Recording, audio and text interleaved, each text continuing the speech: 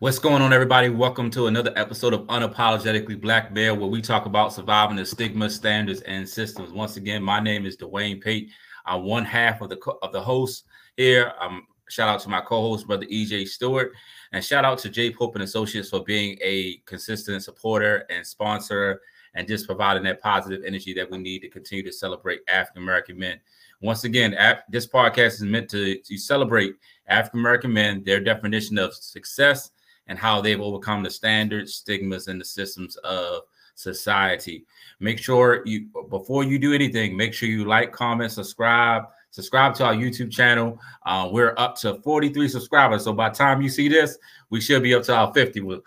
So let's make sure we continue to push that and continue to push this message of positivity, because we on a roll, and we're going to continue to grow this thing. But we have a great guest on today. I'm going to turn it over to Brother Dana Lewis. He's going to introduce himself. You see his credentials in his name, but he's going to tell us a little bit about himself and his story. All right, Dana, it's on you. Hey, what's going on, guys? My name is Dana Lewis. I'm a licensed clinical social worker and CEO of an urban group mental health practice here in Baltimore called Whole Life Center. I'm excited to be on here with you guys on this platform, and I'm ready to dive into some transparent conversation. Oh, and also I'm a husband, a father, and everything else in between. Just wanted to add that in there. Absolutely. So Dana, let's talk about where you're from. Where'd you get your start at?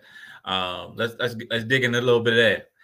Okay. Well, I got my start east side of Baltimore, man. That's where I was raised.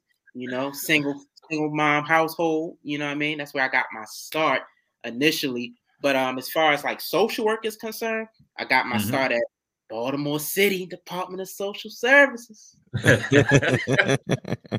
where I met my man Emilio. That's where we met.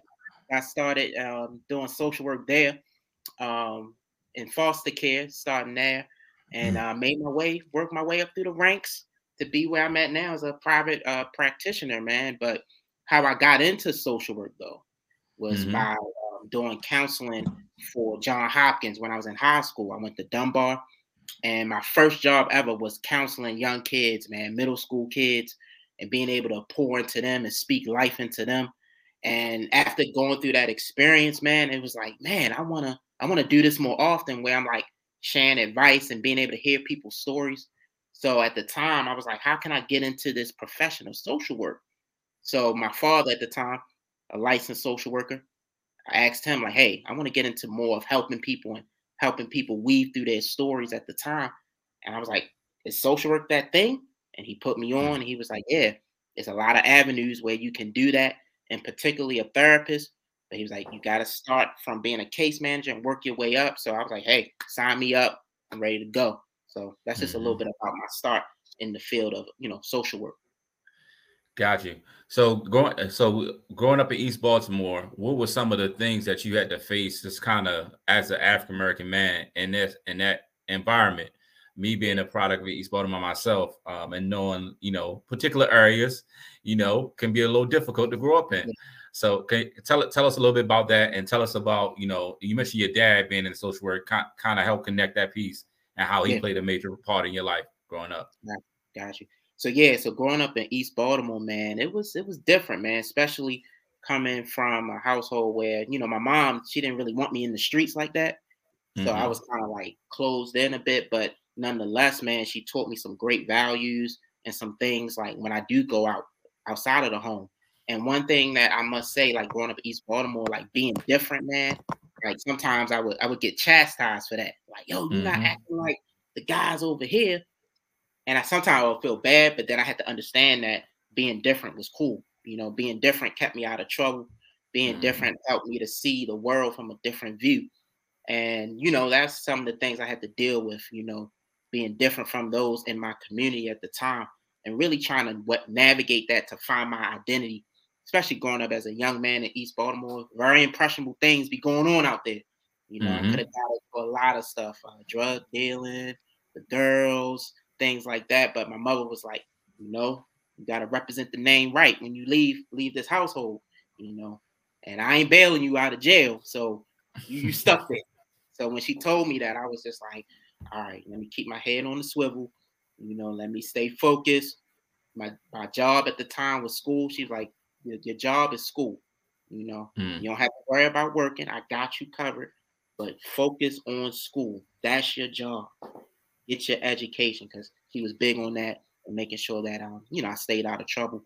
And as far as my dad is concerned, man, like just seeing him navigate through social work and seeing how he managed that, I was like, wow, that's something that I want to do. Being able to help people, being able to serve, and he would always take me on different office meetings that he would go to, so I could kind of just sit in and hear what was going on when he was working for different outpatient mental health clinics. He would allow me to sit in on some of these conversations. I was like, wow, this is cool.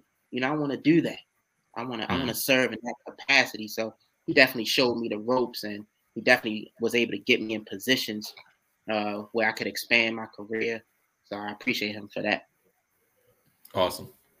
Yeah, and you talked about where you started, and I remember those days and that time, and permanency in a major city, especially East Coast city, isn't an easy place to start. And many people get there and they burn out and they fade away and they just walk away from this thing completely. But you seemingly had a vision, being a male and probably I was one of the only ones before you got there.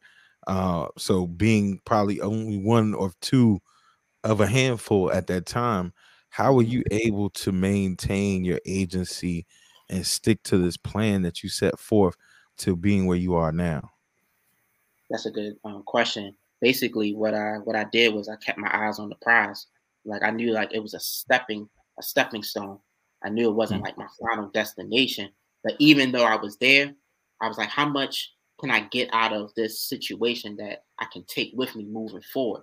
And one thing that I can say is that even though it was a tough environment to work in, in pregnancy at the time, and like you were saying, like all the factors and dynamics that come with the city. One thing that I can say is that it taught me how to be an ultimate social worker. You know what I mean? It taught me how to, navigate through crisis. It taught me how to, navigate through certain dynamics when it comes to clients. So pretty much how I kept my groundedness during that time was just looking at it like as a means of learning. Even though it was stressful at the time, I was like, how can I learn? What things can I take from this situation and apply to where I am now? Because my goal, even when I was there, was to always own my own practice, own my own private practice at the time. So I was just learning the ropes, and everybody told me then was like, this is where you gotta start. This is the stepping stone, but get everything you can get out of the situation so that it can grow you and be, the social worker at the time.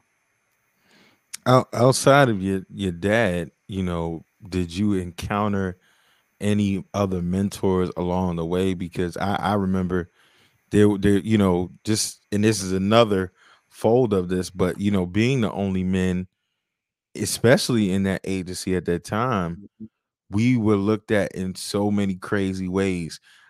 So let me start with my second point.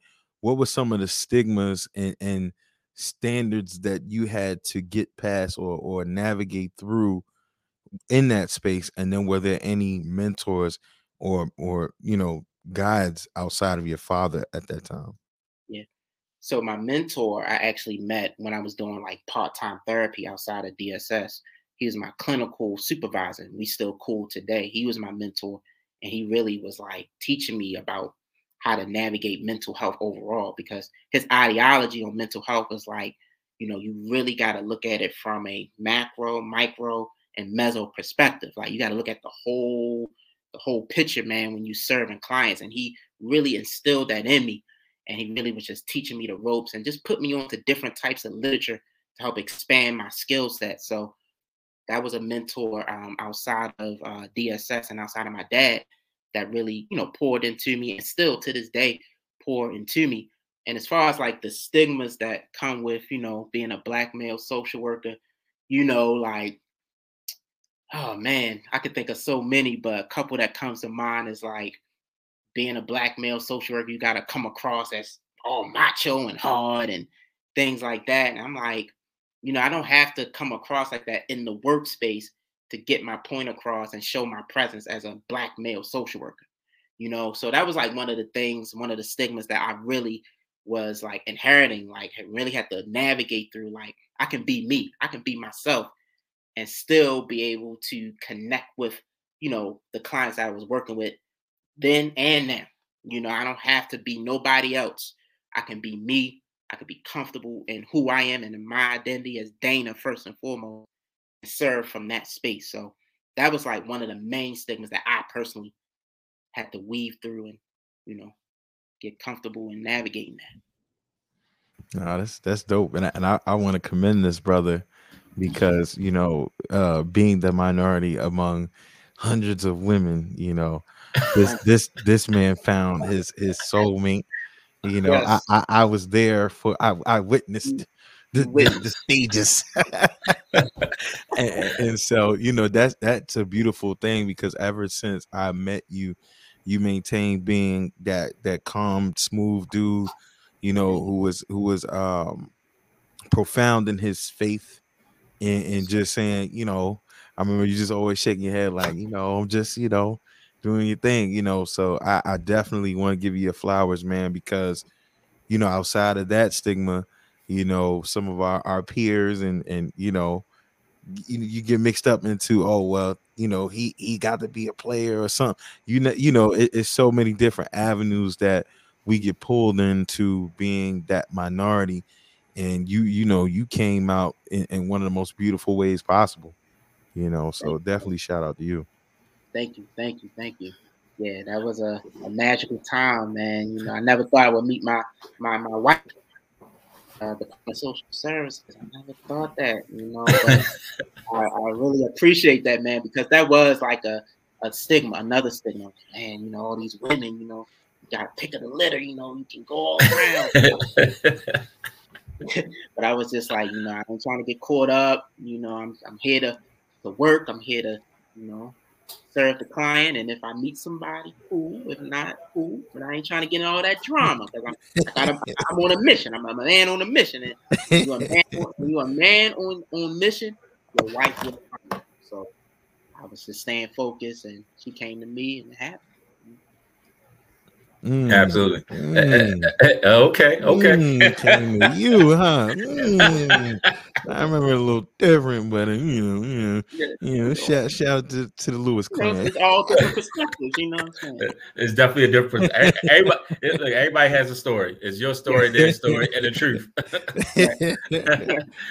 But I mean, let's stay right there as far as us being all African American men and being clinicians and being in the mental health field.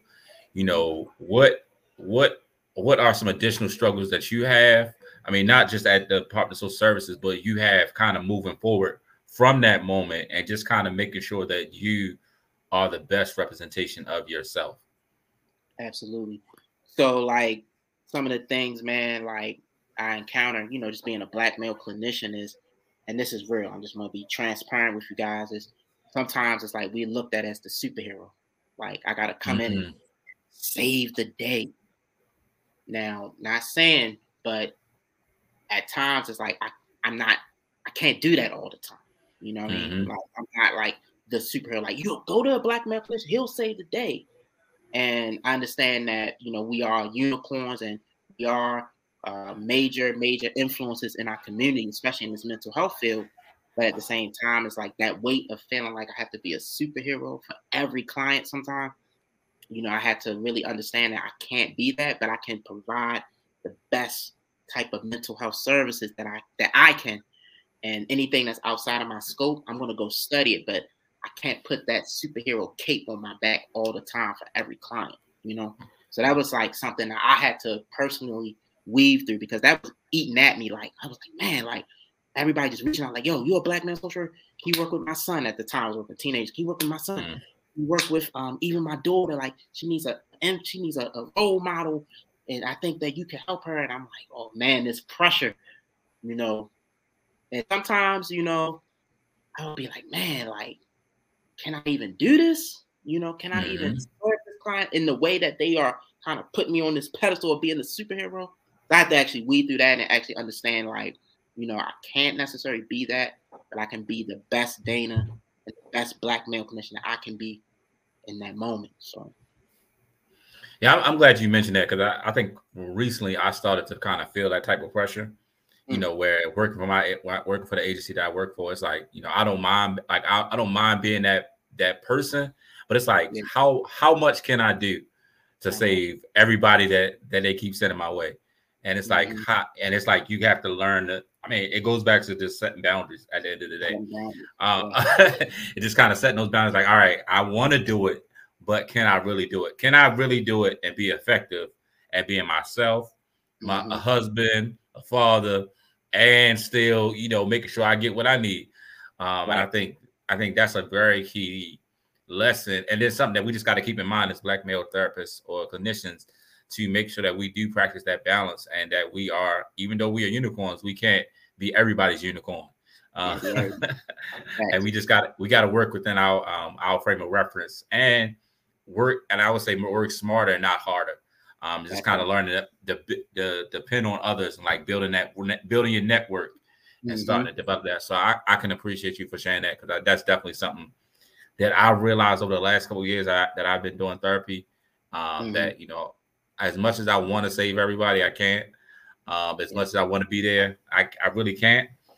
So I just got to do the best that I can to being who I am and thrive in that role. So yeah, I appreciate it. Thank you for sharing that. Yeah, no doubt, man. I'm glad what you said too about building that network. So now I understand, like, all right, I gotta have different networks of clinicians, black male clinicians. So you guys, I'm always bringing up you guys, and then I have another brother that I work closely with that do therapy as well. So I just refer out if I can't take on the clients at the time. So yeah, that network is everything. Absolutely. Yeah, and you both talked about being married and all of us being family men.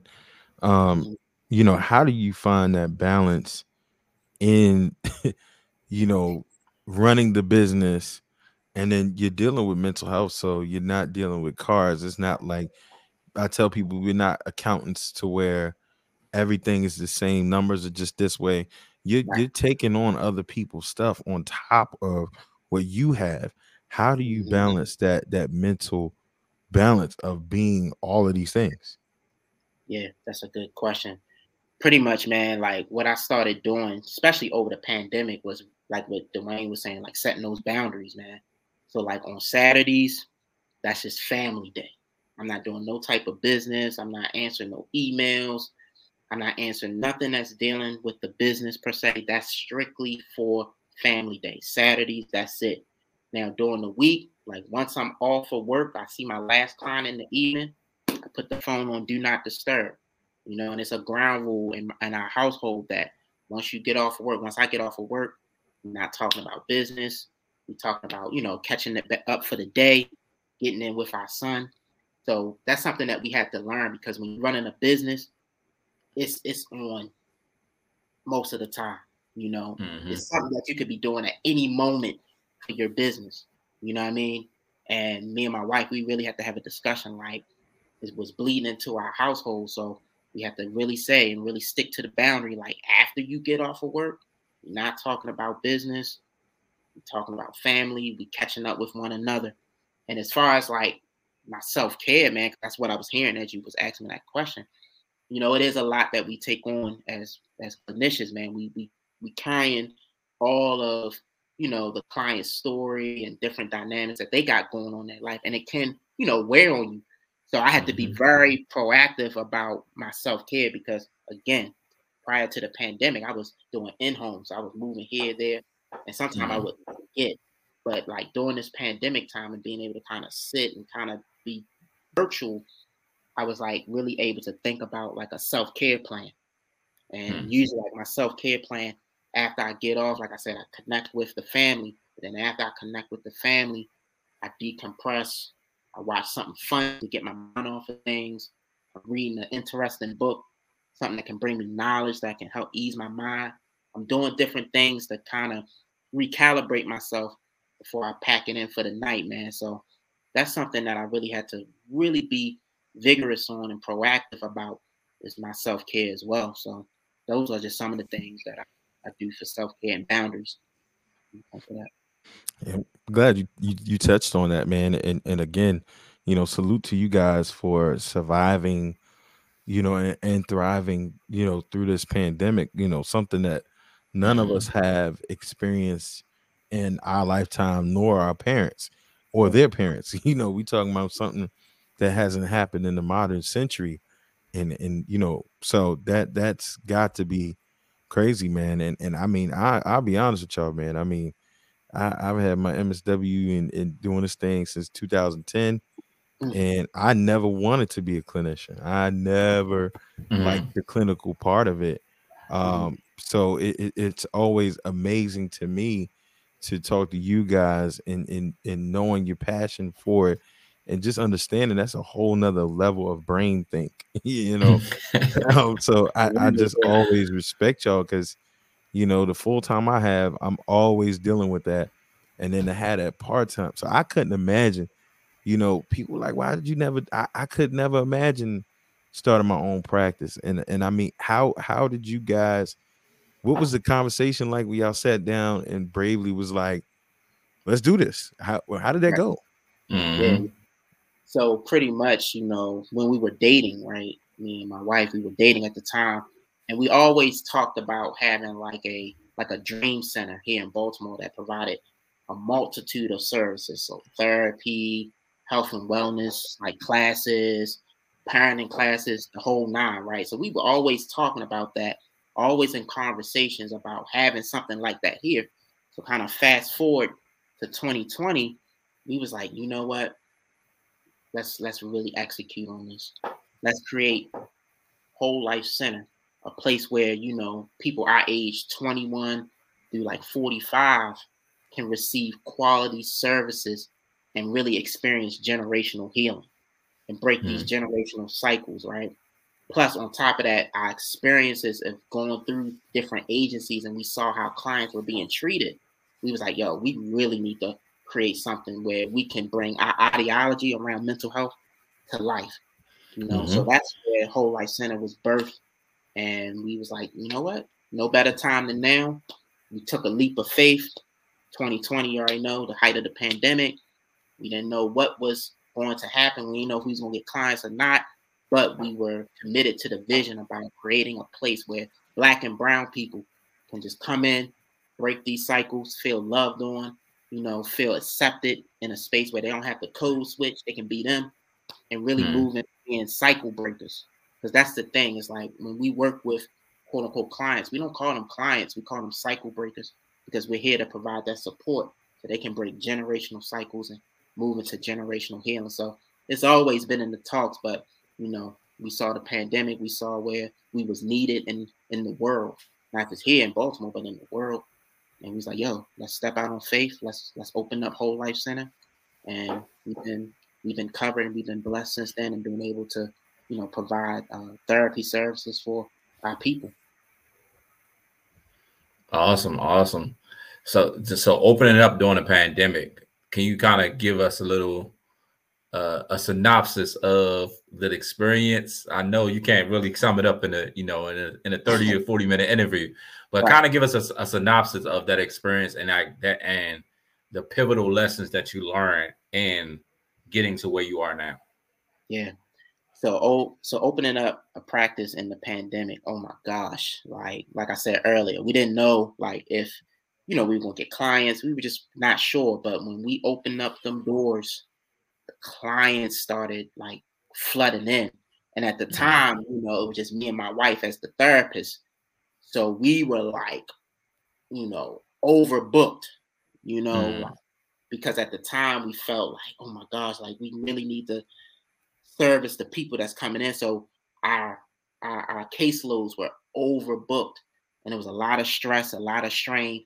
And then at the time, still having to navigate, being a new business owner at the time. So navigating, figuring out different type of systems at the time, what things we need, what things we don't need, what things can we do to get better? How do we go about hiring, new clinicians? So that was just some of the things that, was going on at the time when we opened up, Whole Life Center during the pandemic. And it was fast paced too. We wasn't expecting the pace to be that fast. So it kind of caught us off guard, but I would say about 6 to 8 months during that time, we was able to get some footing. Still kind of fast paced now, but now we're able to be more grounded and navigating the ebbs and flows, of the business. And we're just grateful now that we got a team of clinicians now that can help us in serving our people that's coming through the door. So yeah, man, just a lot of lessons learned during that time about just navigating pressure, navigating influx, things like that, on top of understanding that this is a pivotal time, being in the pandemic and being in the crux of it, and being able just to provide people with support at the time, and understanding that we do have influence, and managing that influence at the time as therapists was some of the lessons that we learned during that time. Definitely awesome. Before we cut out or anything like that, two things. Firstly, what is the vision? What do you envision Whole Life Center going forward? And tell the people how they can reach out to you guys. Some of the things that you offer and things like that. Yeah. So pretty much, man, what I'm envisioning Whole Life Center to be is the premier urban mental health group practice here in Baltimore. I'm envisioning, just again, like I said earlier, people from 21 to 45, African American, to be able to really, really, really experience healing to a whole new level. A level that they never would have imagined that they could do. And for us to be in that position to do that, and to also provide like a multitude of other services as well. So like events where healing takes place outside of the therapy room, because it's so much you can do outside of the therapy room. So being able to hold healing events where people can experience healing on a whole nother level, provide educational courses that go around the city to different communities who might not have access to mental health service, or may not have, good access to get around and things like that. Providing those type of services in different communities here in Baltimore, and just to be a media company as well. So getting into podcasting, things like that, being able to share mental health on a bigger scale through media as well, so that people not just here in Baltimore can heal, but people across the states can heal. So that's where, Whole Life Center that I see envisioning. That's what I see for us as an agency, moving forward. And tell the people they can find y'all. Yeah, man. We can be found at www.wholelifecenterservices.org. You can catch us on Instagram at Whole Life Baltimore.